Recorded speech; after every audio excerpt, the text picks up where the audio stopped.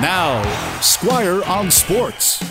The biggest offseason acquisition for the Vancouver Canucks in terms of money and name this summer was, of course, defenseman Oliver Ekman-Larsson, who, quite frankly, could be the new Louis Eriksson with his giant contract if he doesn't improve on his play with Arizona last year or the year before that.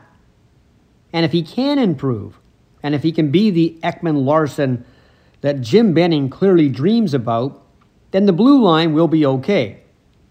But the newcomer, who didn't get much fanfare at all, could make a huge impact as well, and that is centerman Jason Dickinson.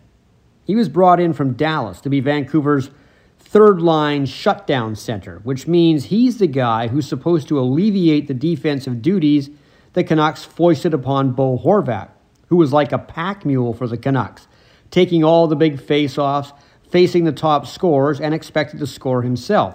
Now, he was able to do all of that, but Dickinson will provide him some help, and Bo Horvat could use a little help just to take the pressure off. And the great thing about Dickinson is he knows his role and he loves to play it.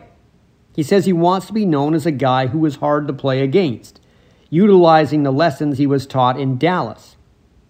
Dickinson won't score a lot of goals, but that's okay.